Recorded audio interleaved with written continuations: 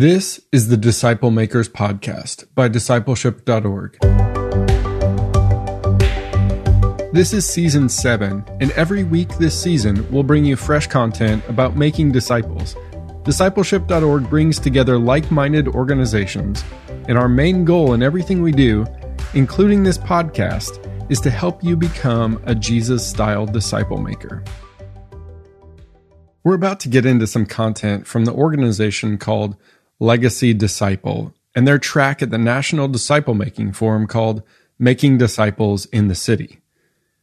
When making disciples in the hustle bustle of the city, among other places, we're often tempted to think that we have to just add discipleship on top of everything else we're already doing.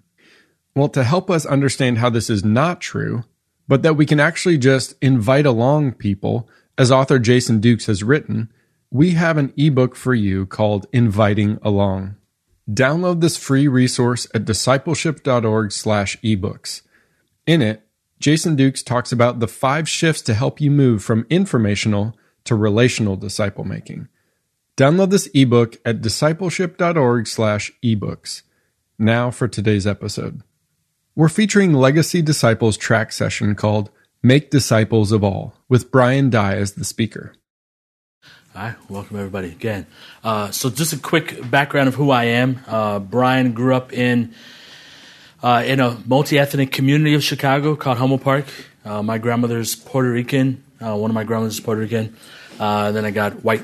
So I grew up in a neighborhood that was Puerto Rican and African American. So like growing up, I didn't know who I was. Like I wasn't white enough, wasn't Puerto Rican enough, wasn't black at all. So, but again, just kind of ended up being this kind of bridge to different cultures. Could kind of get a sense of the heart language of different cultures and so forth. My wife and I have been married for 19 years, and my wife comes from a very rural small town, 10,000 people in northern Wisconsin.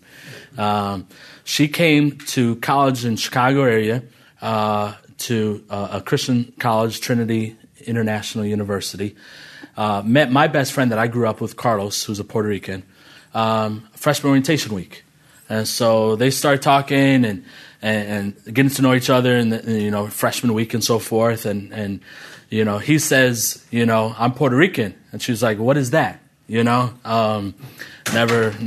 like met another ethnicity and so forth. So we come from totally different backgrounds.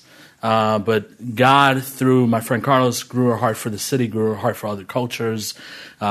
We ended up growing hearts for each other. Got married 19 years ago and been doing ministry in the city of Chicago amongst different people groups, amongst different cultures, socioeconomic groups and so forth. So in 2007, we had a heart to raise up leaders from within churches across the city to grow as disciples and make disciples, realizing that there wasn't a whole lot of conferences and training resources and so forth for the urban context, and we knew that for the church to really be engaged, it needs to move beyond just the staff, paid staff, right?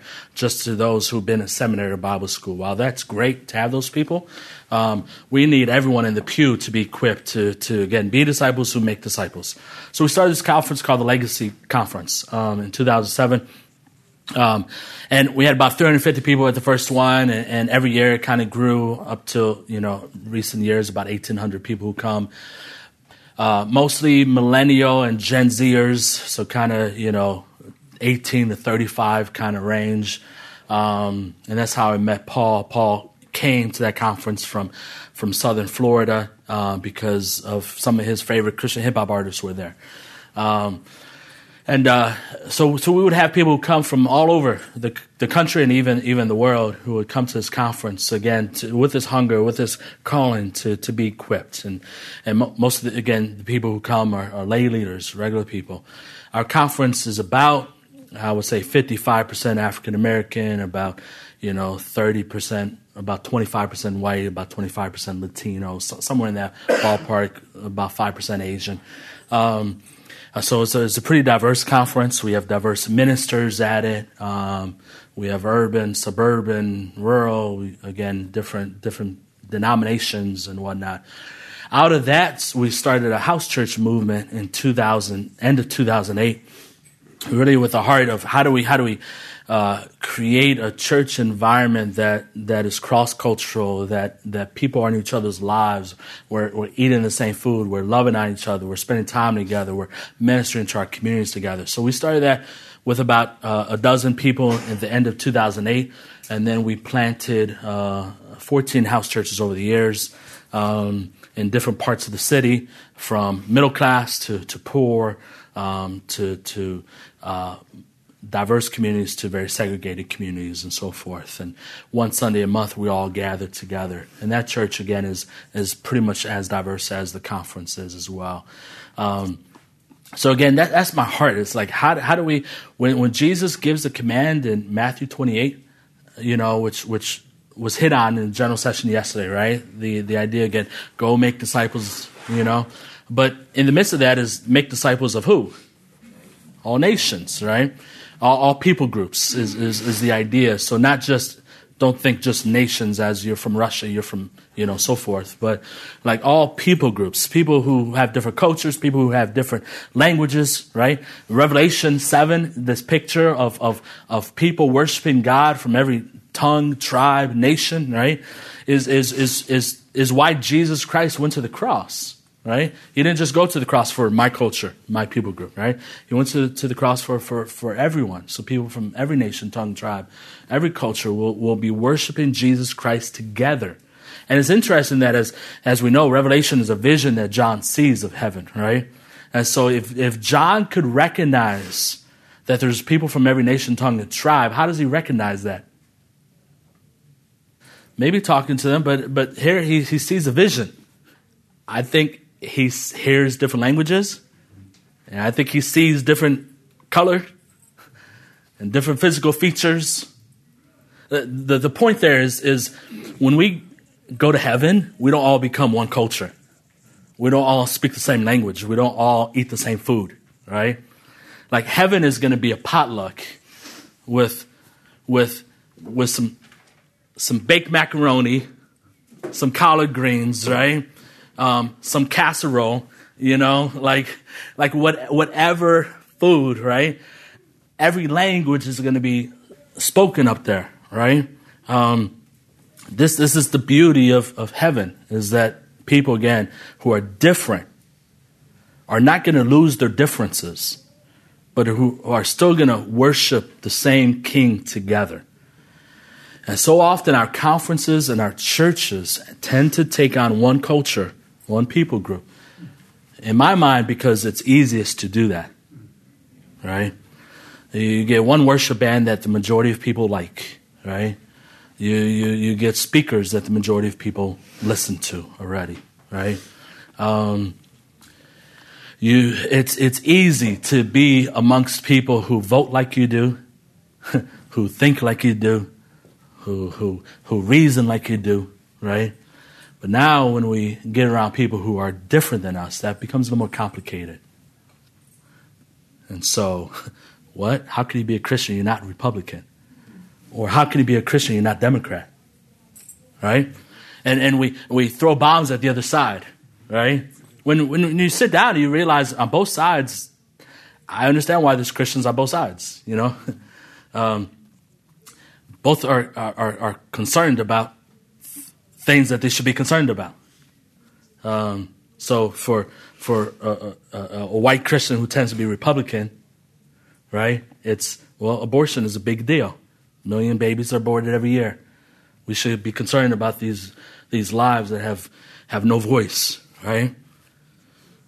And the black Christians on this side who are like, yeah, that is important. But what happens if this baby is born and now they're segregated? Now they're coming into a world where they're pushed down, where they're marginalized, right? Where they're not cared for. So, right? But again, unless we're talking, right, we don't understand that, right? Why do you worship so loud? I just want to be contemplative, right? I want to dwell upon on this side, why y'all so quiet? Right? Why don't y'all say amen at all, right? Why don't y'all clap? Like, if it seems like you guys don't really love this God that you say you love, right? Both are true, you know? I've heard that, you know, white people say amen by their notes, you know? Black people say amen by their voice, you know? Again, we're wired differently, and neither one is right or wrong. It's beauty in all of it, right? And again, like, you know, my Thanksgiving dinner is amazing because I have Mexican, Puerto Rican, black, white, all in my family, right? When we all come together, I mean, again, there's everything. And it's all good, right? I can't imagine, like, being at a Thanksgiving with just kind of one ethnic food. You know, it's like, doesn't that get boring, you know, after a while? But again, the kingdom of God is like, yo, let's bring it all together. Let's celebrate our differences, right? So in the Great Commission, again, Matthew 28, oftentimes 18 through 20 is read and is talked about, right? Go, therefore, make disciples of all nations, baptize in the name of the Father, Son, and the Holy Spirit, teaching them to observe all that I've commanded you, and behold, I'm with you, right, to the end of the age. But right before that, if you start before that, verse 16, look at verse 16. Matthew 28. Now, the 11 disciples went to Galilee, to the mountain to which Jesus had directed them. I want to focus on that verse for a little bit. Now the 11 disciples, right? Now we understand disciples are people who follow, right? They're not just people who learn. They're people who watch. Jesus invited people to follow his life. For 3 years, they went everywhere Jesus went. They heard his teachings, but they saw his life as well, right? They saw how he cared for the poor. They saw how he cared for the blind, how he fed the hungry, right?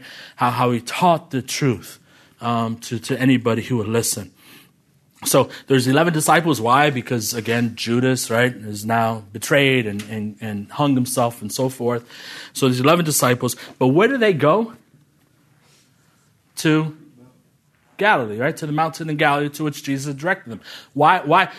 Now remember, Jerusalem, right, is where Jesus died, was hung on the cross and buried, right, and rose again. All the disciples were in Jerusalem because that's where Jesus took them to, right? Why did Jesus tell them to go to Galilee? Because really from Jerusalem, which if this is Israel, I'm not an artist, but this is the Dead Sea, the Sea of Galilee, that's the River Jordan, right? Jerusalem is somewhere around here, right? The mountain in Galilee is somewhere up here, right? Like right there, that's a 3-day walk, okay? A 3-day walk. Why does Jesus not meet with them in Jerusalem? Like, why does he say, go to the mountain in Galilee? That's where I'm going to meet with you. That's where I'm going to give you my last orders. Well, what he's doing is he's telling them to go home. This is where they were from. Right here. If you've read the Old Testament, you realize that there's a divided kingdom, right? The southern kingdom, which is called what? Judah. And then this was called Israel, but then later became known as Galilee. Okay? So what happened is, right, there were a lot of bad kings in both of these, but all of these were bad kings. These had some good kings, right? And mostly bad kings, right? So God sends his final judgment upon Galilee, or upon Israel at the time, right? Assyrian captivity, right? The Assyrians come in and they take all the people and take them to Assyria, right? And then Babylon does the same thing. So what you had this whole area became Jewless. All the people of God were gone from this area, okay? So what do you think happened? Well, Gentiles would come, right? As Assyrians took people, they kind of got rid of people they didn't want. As the Babylonians took people, they got rid of people they didn't want, right? So this land became filled with Gentiles, okay? This is why the New Testament calls it the land of Gentiles, Galilee, the land of Gentiles, okay? So again, you had Jews living in the southern kingdom, and Jerusalem is where the temple is where the priests are, is where all the worship happens, right? It's where people get trained for ministry, so forth. This is the place where their schools teach the Word of God. This is where they have the same value system as they have, right? This is where people look like them, they act like them, they talk like them. Over there, that's across the train tracks, right? That's across the way. That's on the other side of the city, okay? So what you had is about 100 or so years before Jesus Christ even came, you had a revolt, the Maccabean revolt. The Maccabeans fought a war and so forth, and then their vision was to reclaim this land back for God. Okay? Let's reclaim this land back for God. In their mindset, it wasn't, okay, let's go to the Gentiles and evangelize. Let's go love them. Let's go interact with them. It was, no, they need to get out of here.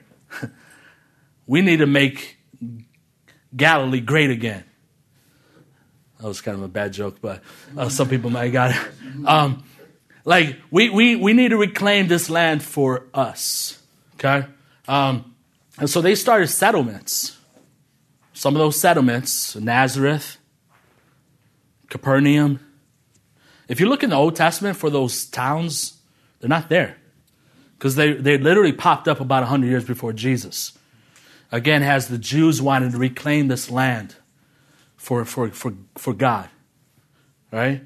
And so they started all these settlements. And again, so you have these settlements of Jews who, again, spoke the same language, who loved the same God, who ate the same foods, who looked the same, who voted the same, so forth, right?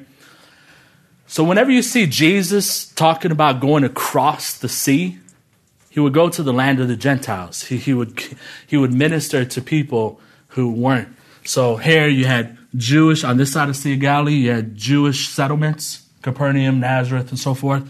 On this side, you had Gentiles. And then you had Gentiles up here, and you had Gentiles kind of sprinkled around throughout. Again, the pagans, those who worship a different God, those who act different than us, those who look different than us. So by Jesus telling them, hey guys, I want you to go back to Galilee, all of the disciples except one were from Galilee. Which one wasn't? Judas. Judas was the only one. That's kind of crazy. But so Judas is the only one who's from here. The rest were from Galilee. Why would Jesus select 11 of his 12 disciples from Galilee? I think he understood that they had within their DNA, even though they tried to abstain, even though they tried to remove themselves from the Gentiles, they still had to interact with them.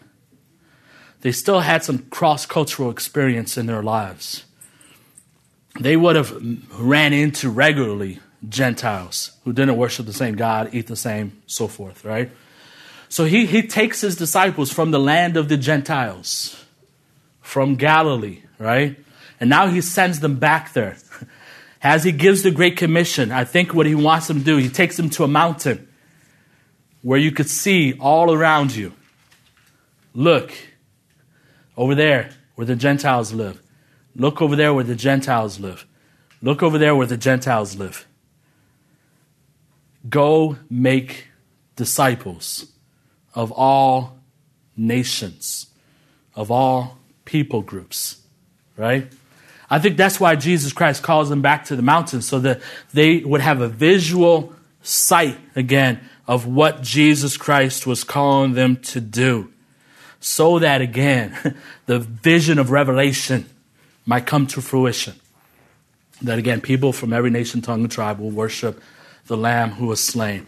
Now, was this something new with Jesus? Did Jesus come on the scene and kind of change the flow of what God wanted to do with his people in the beginning?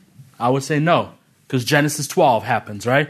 Where God appears to Abraham, known as Abram at the time, and he says, I'm going to make you a great nation, right?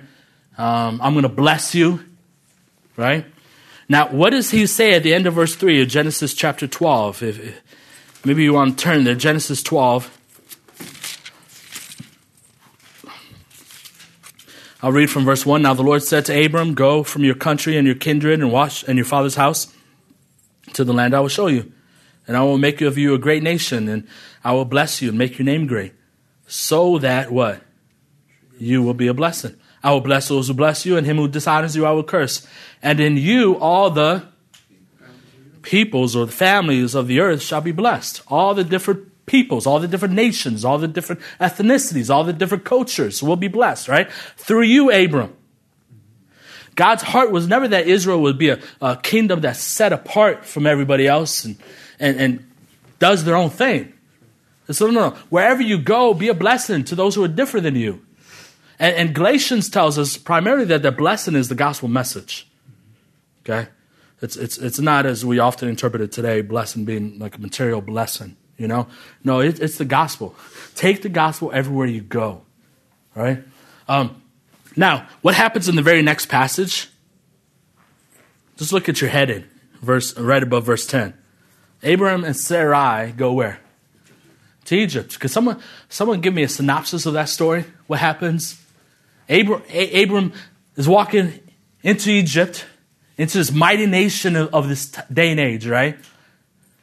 It's just Abram and Sarai and whoever's with them. They don't have a huge following right now. They don't have a huge family right now. They have no kids, right? So it's really just them. They're coming into this land, and what does Abram say to Sarai? Yeah. Hey, girl, you fine, you know? And Pharaoh likes to take fine women to himself, right? And so what I want you to do is lie. Say you're my sister, which was a half-truth. It wasn't a full lie. We might call it a little lie, right? Because, yeah. So tell them you're my sister. Why? Why would he do that? Is it to protect his wife? He was protecting himself. He would rather save his own life than to save his wife from becoming a sex object for another king. That's crazy. God just finished telling him, go and be a blessing to the nations. And instead of being a blessing to the nations, he tries to be a blessing for himself. He saves himself, right? Again, man, if I go to these different people groups, like there's going to be tension, there's going to be difficulty. They're not going to, they don't vote like I do, they don't think like I do, I don't speak their language, whatever it is, right? We have our worries, and so it's easier for me just to stay away, right? Again, Abram was supposed to go to be a blessing. Imagine if he did what God commanded him to do. Imagine if instead of going there lying, he and maybe Pharaoh sends his people to come get his wife. Maybe Abram now would speak the truth. Hey, we will serve you in any way we can, except that way. You're not going to take my wife. My God tells me to be committed to my wife, to protect my wife, right? Let me tell us more about this God that you worship. Imagine if salvation came. Imagine if revival came to Egypt. It probably would have saved them from 400 years of slavery. Like, we never know how our disobedience from fulfilling God's commands will lead to destruction down the road. What if? Because to me, if God just gave him this command, I can't help but think that if he was obedient to that command, the fruit would have came from that. There could have been revival amongst Egypt. And yet instead, there's not. Egypt continues to be a pagan land who worships all these moon gods and frogs and so forth, right? Who will then later on enslave the people of God. That is what we see happens again when we don't cross the railroad tracks. When we don't go to the other side of town and offer hope.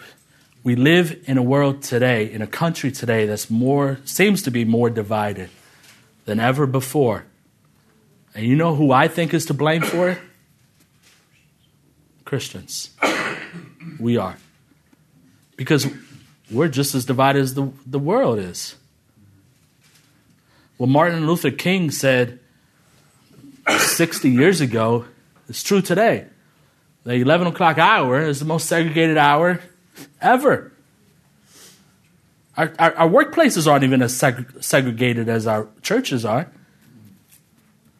Our college campuses aren't even as segregated as our churches are. Like, our churches are segregated. Why? Again, because it's easy. It's easy to do. And so we're being disobedient to God's commands, and now we're seeing the fruit of it. Where there's nothing but animosity and politics and race issues and so forth. Again, because we're not sitting at the same table. We're not having conversations about it.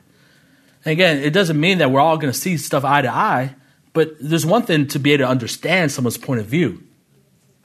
Right?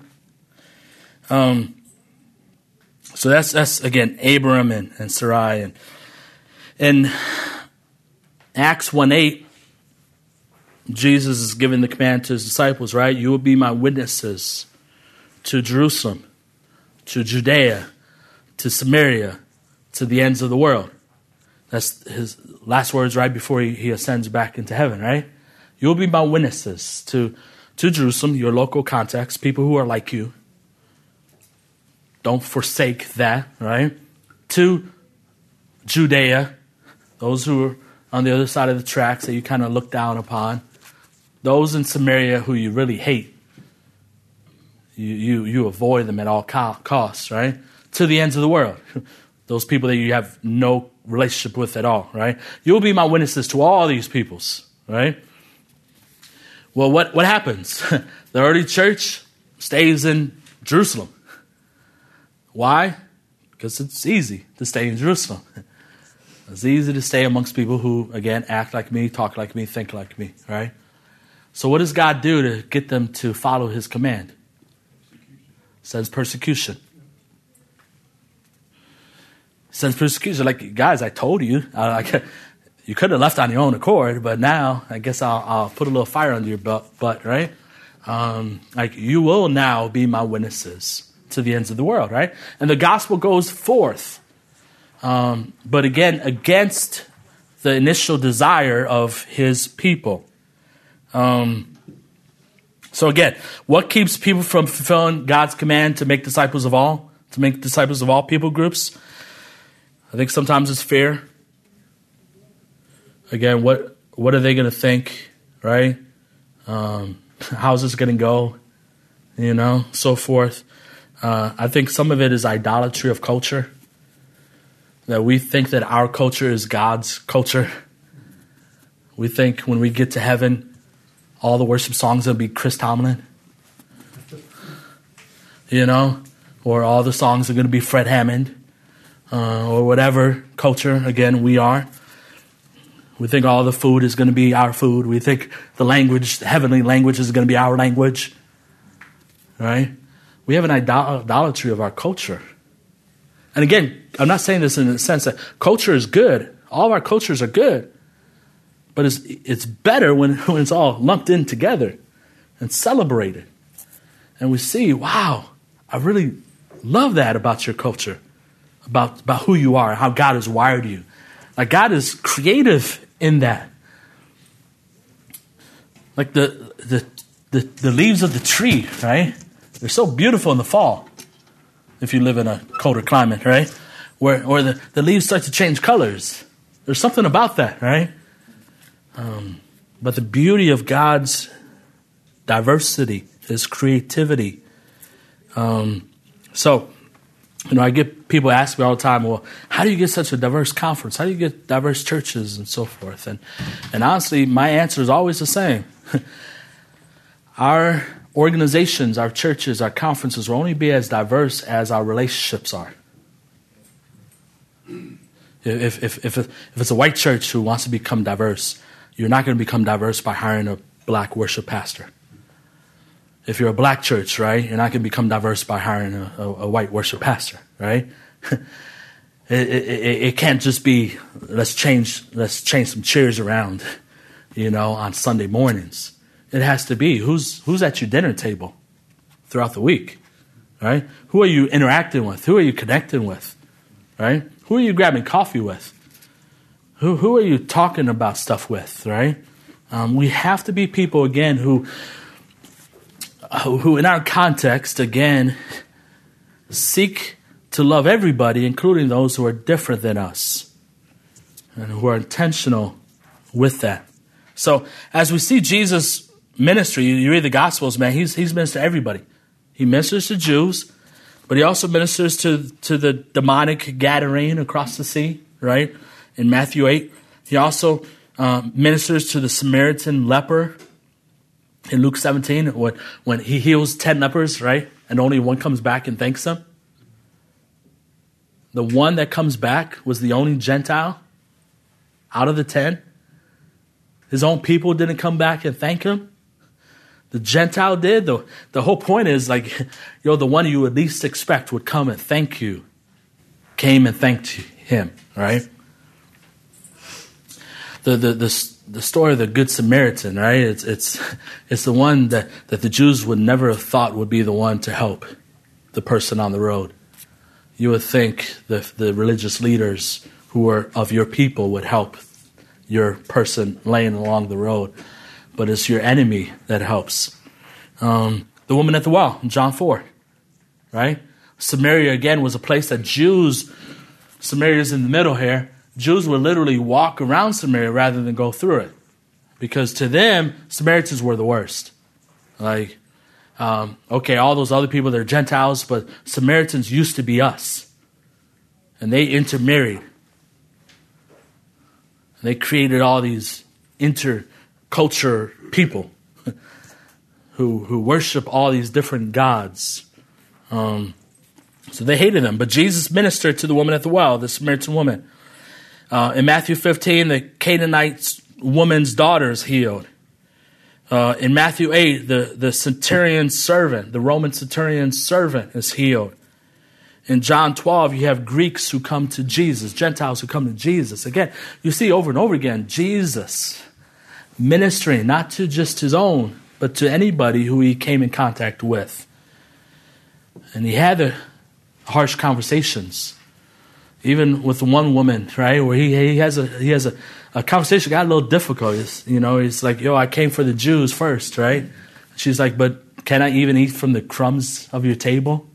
That's kind of when you read that passage, it's kind of like an awkward conversation, right? But it was showing the cultural tension of the day, and so sometimes those tough conversations will happen, right? But are we willing to have those conversations? So what I did is I just created a brief acronym just to help in my own mind think through, how can I be intentional in reaching all people groups, right? And reaching people who are different than me. And hopefully this is beneficial to you as well. So L, I would say learn. First, learn. Be a learner. Cross the sea, cross the railroad tracks, right? Sit down, grab coffee with someone who's different than you. You might vote one way, and someone at work votes a whole nother different way. A, rather than just fighting about this on Facebook, how about I take you out for coffee, and let me ask you questions and hear from you why you vote like this as a Christian, Let me ask you about your family dynamics. Let me ask you about your traditions. Let me ask you about your culture. Would you mind if I come to your house and you make me an ethnic meal that you have? Be a learner. Get a passport. Travel to another country. The more our eyes are open to, again, I even growing up in the hood of Chicago, like it was, and then I went to a predominantly white Christian college, kind of more middle class families, right? So for me, as a white person who grew up in the hood, going to that was a cross cultural experience. It was like, what the heck? Where am I? Right? It's like literally, I came to college with trash bags of my stuff in it, right? And I took the Greyhound, and then I'm seeing all these other students who come to college and their parents are dropping them off in nice cars and they all have suitcases and luggage and then learning about country music, and I'm like, what is this? It's like, why would you guys do this to yourselves, right? And then you go to the cafeteria and you're like, what is a casserole? But over time, it's coming into that context. It's learning. Not everyone's like me. Not everyone was raised like I was. Not everyone eats the same foods or listens to the same type of music. And even though I may not listen to country at the end of the day, I could appreciate some of the things about country music, maybe. Right?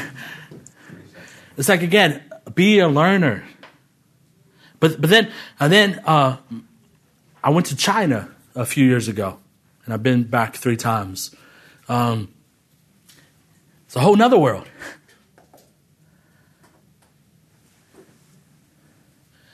And, as we kind of, at least I create these caricatures of Chinese, right? They all play the piano, they're all engineers, they're all super smart, right? That's kind of the caricature that I've created in my mind. But then I go to China and I start to understand some of why that happens. And why, there was a one-child rule, right? One-child law, where parents could only have one kid.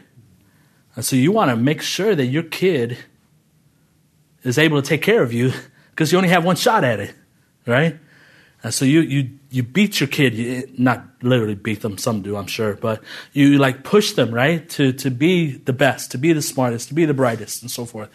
And then you can understand, man, the tension that a Chinese student has of this unrealistic expectation that the parent holds over them, right? Like for me, that opened up my eyes. I'm like, it helps me understand the Chinese culture in a deeper way that I didn't understand before. And again, as I in Chicago, as I started going to ethnic restaurants of Middle Eastern people, and started getting to know them and hearing their stories and learning, man, sometimes here in America we have a certain view of that kind of people, right? And realize, they're people just like us. But none of them ever get invited to American's house. And so we're isolating them as they come to our country.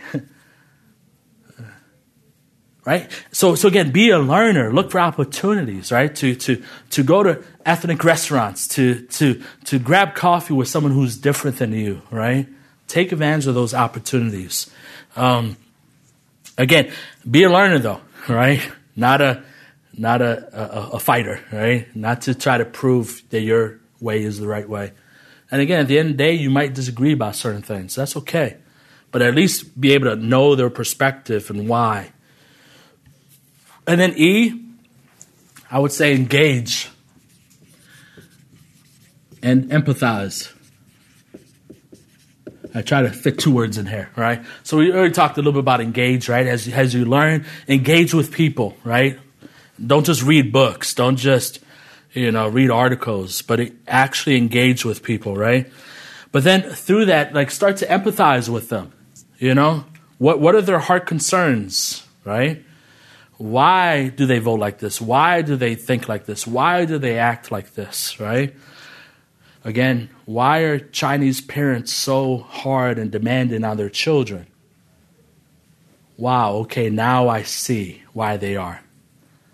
Even though I don't think that makes it right?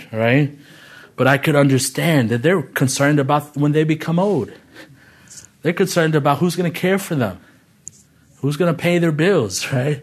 Who's going to serve them, who's going to love on them. So when you begin to empathize, right? Oh, I could see why this person thinks police brutality is an issue. Because the reality, I don't know where everyone falls in this room, but for many of people in America, police have always been friendly.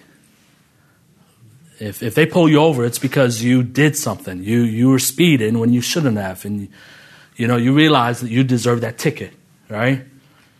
But for a certain population of our country, it's the opposite, where 9 out of 10 times they're pulled over. It's not because of something they did. It's because of who they are.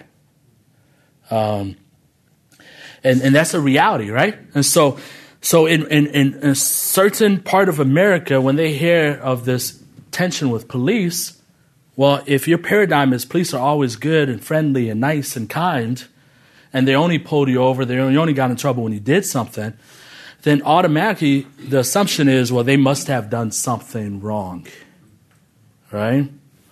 But to sit down with people and hear their stories, tell me your interaction with police. How has it been? I could tell you, growing up in the hood, that I've been cussed at by police. I've had guns pointed at me by police.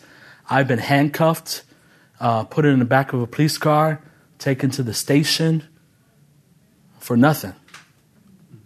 And when I ask the officer to check my ID, which is in my back pocket, he cusses me out and tells me to shut the fuck up.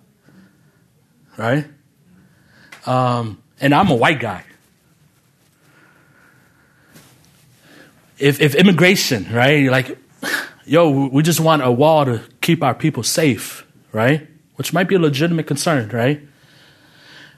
But sitting down with someone, hearing their story of how their town was overrun by the cartel and people were being killed for not participating with the cartel.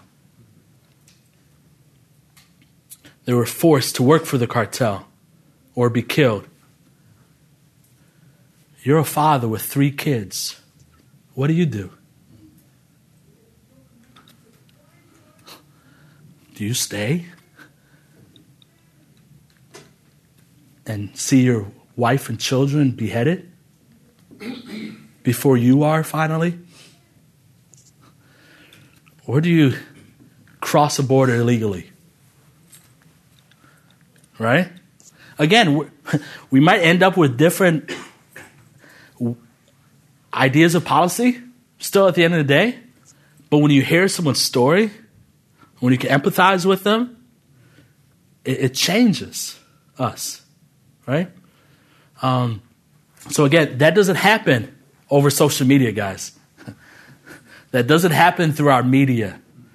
Whatever you listen, whether you listen to Fox, MSNBC, CNN, whatever, right? Like, media is continuing to divide us. The only thing that's going to bring us together is sitting at a table together and having conversations, right? So learn to empathize, right? And then I would say advocate. If someone comes to me and says, I was just raped by someone last night, and I just ask them a few questions. Oh, okay, tell me about how that happened. And I'm like, I empathize with them. I'm like, I feel horrible about that. I couldn't even imagine what it's like to be raped, right? And then I'm just like, well, I'm praying for you. It's like, no, like maybe there's something I could do, right? Maybe it's offering, hey, let's go to the police station together, right? I'll support you in this, right? Maybe it's her pastor who raped her, right? And everyone else will say, no, he would never do that. And I'm advocating on her behalf, right? No, I think she's speaking the truth there, right? Like, how do we advocate for people who may feel voiceless to the rest of the world? And I think there's some examples in scriptures of this. Jesus comes into the temple, and their money changers have set up their tables. Jesus overturns the tables. Part of that is because, again, my house shall be called a house of prayer for all, what? Oftentimes the focus is because, well, they were using the temple for things that wasn't intended to be for. Well, that's not really the case. Because really they were offering a service to the Jews, to the people of God who would come, who needed a sacrifice, right? And they couldn't travel with the sacrifice, so they brought money and they bought the sacrifice at the temple, right? The real issue is that where they set the tables up was in the court of the Gentiles. As you walk to the temple, There's the outer ring, which is the court of the Gentiles. All nations, all people groups were invited into that space. When you go inside and now, when you walk through that court and you walk into the temple, there's the outer court, which women were invited into. If you're a Jewish woman, you could walk past the court of Gentiles and you could walk into this space. And then there's another room where only the Jewish men were allowed. And then there was the inner where only the high priest was allowed once a year, so forth, right? So what was happening is that the people of God in their worship, in their good intentions of worship, were keeping Gentiles who wanted to worship from their space of worship. You are not welcome here, is what they weren't saying that verbally, but it's what their practices were saying, right? And I think we could do this in our church worship, right? It's like, oh, we don't tell people from other cultures they can't come. Well, the way you create your service tells them that they can't come. This is not for you, right? And so Jesus, again, to advocate for the Gentiles who should be allowed to worship in that court, overturns the tables. And we're like, yo, Jesus, ain't that a little too much, Jesus? Couldn't you just, abide by the law? And he got angry, and he advocated for the Gentiles to be able to worship. John the Baptist. Why does John the Baptist get beheaded? Should be sleeping with the other woman. Yeah. And I think at the end of the day, he was advocating for this wife. Back in the day, kings would just kind of trade each other's wives and trade each other's daughters, right? As kind of a power thing, right? And so here, Herod has his brother's wife, right? To show that he's the stronger, he's the greater of the rulers of this day and age, right? And here's this poor woman who's just tossed from husband to husband, because again, in that society, she was second class. She becomes an object for the king, for Herod. And John the Baptist says, this is not right. You can't do this, Herod. He spoke to the authority. And I know a lot of times I've heard anyway on social media, like, yo, Romans 13, you gotta, respect the ruling authority. And yeah, there's an idea. Yeah, we do need respect. But when people are being taken advantage of by a ruler who's an authority, whether they've been voted for or not, we need to advocate for those who are taken advantage of. So this is another example. Matthew 23, the woe statements that Jesus gives to the Pharisees. He says, woe are you, the religious leaders, right? Who hold all these standards up for people to follow that they can't keep. You don't even keep yourself. Who's he advocating for? For those who aren't the religious leaders, for the everyday Jew who feels burdened by this weight that they can't keep. And Jesus is advocating for them. He, as a person a rabbi who's a respected religious leader, goes to a place that the other people couldn't go and speaks to the Pharisees in a way that they couldn't speak to the Pharisees. And he says, woe is you guys. How are you making these people hold on to standards that you don't even keep yourself? Galatians 2, another example. Peter is hanging out with his Gentile brothers and sisters. They're eating some pork. Probably not, I don't know. But right, he's hanging out with them. But then some of his brothers who are Judaizers, who didn't think that Jews, even though you're Christians, should be hanging out with Gentiles who are Christians, came into the room. What does Peter do? He dips out. He's like, oh guys, I got to go. I got a phone call. Let me take this real quick, all right? He dips out. If you're a Gentile believer, you know what's going on. How are you feeling in this moment? Peter, the leader of the church, just dipped out on you because he's afraid to be seen by these religious people.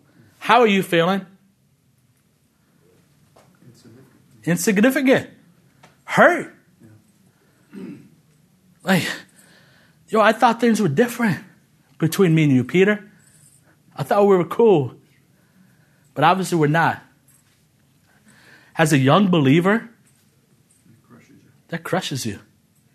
They can walk away from the faith because their spiritual authority walked away from them. What does Paul do when he finds out about this? He rebukes them publicly, right? Because it was a public sin that Peter committed. His rebuke is public, right? A private sin rebuked privately. A public sin rebuked publicly, right? Like, Paul knew, these Gentiles, God has a heart for them. He has a care for them. And Peter, what you're doing is anti-gospel. That's the whole point of Galatians 2. You went against the gospel. You might say, like, what do you mean? Like, he didn't go against the gospel. He never said anything that was anti-gospel. He never taught false heresy. His actions were anti-gospel. And Paul rebukes him. He advocates for these people who are voiceless, who are hurt, who are broken to Peter, right? Again, those are some of the examples that I'm familiar with. But again, where we can, right, let's be advocates. But that only happens, again, as we learn, as we empathize, right?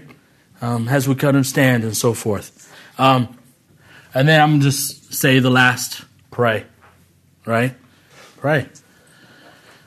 My wife prays out of, there's a book called Operation World that she prays out of regularly. If you're not familiar with it, they have an online version. They have a printed book as well. But every page is a different people group around the world. And it gives you kind of bullet points of them, what their culture is like and what their religion is and so forth. And that helps my wife just to pray for the nations. And my wife has an amazing heart for the nations of the world. And she's really the one who drives us to go to China and other places. Pray. Pray as you hear on the media of again, ethnic division, of cultural division, right? Pray. You may say, well, I don't live in a town that has a diversity. Okay, well, you can at least pray, right? God, heal relationships, right? God, I pray for these people who, again, no matter what our political stance is, right? There's Kurdish brothers and sisters right now, right? Who are in turmoil. And again, we could make the case, well, it's not our responsibility and, so forth, right? But we should at least be concerned about those people and pray for them, right? Again, whether we believe there should be a border or not, a wall or not, we can at least pray for those families who are suffering and who are in danger, right? Whether we believe this situation, the police acted out of line or not, we can at least pray for the situation, right?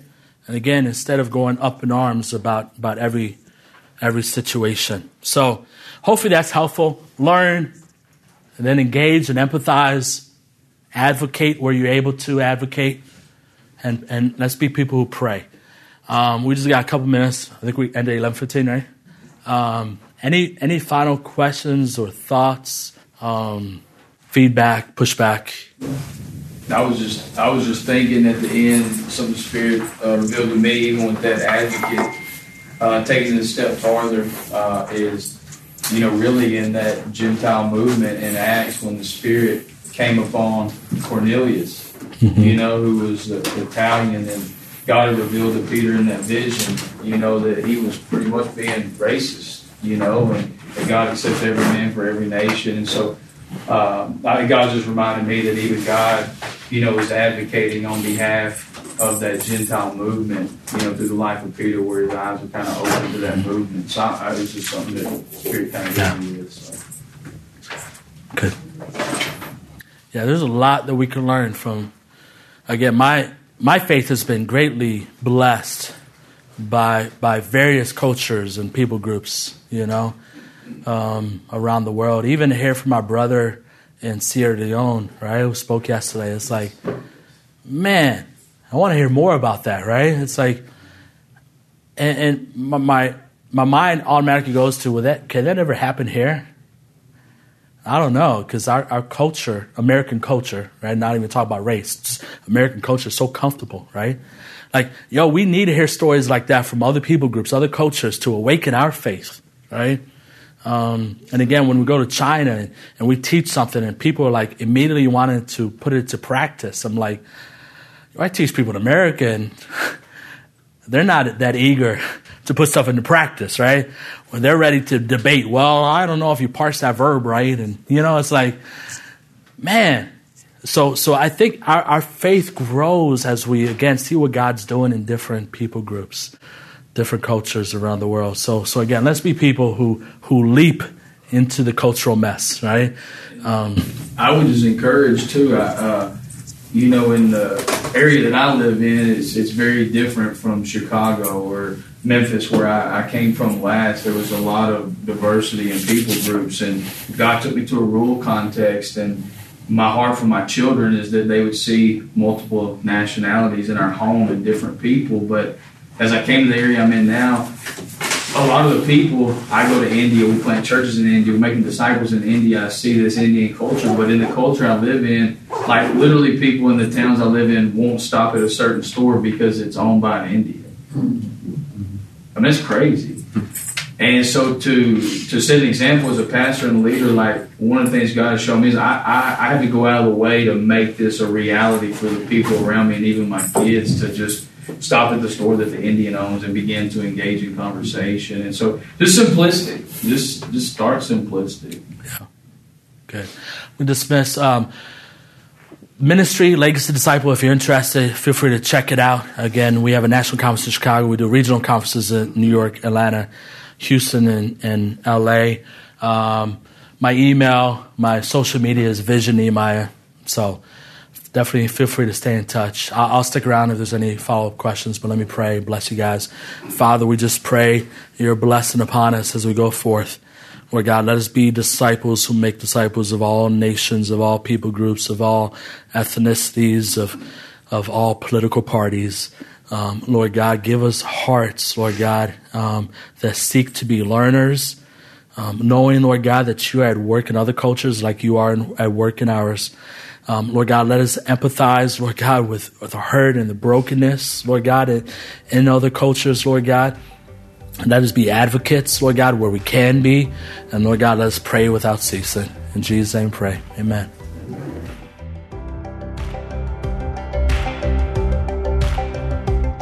Thanks for listening to the Disciple Makers podcast by discipleship.org. We mentioned at the beginning of this episode a free ebook called Inviting Along by Jason Dukes.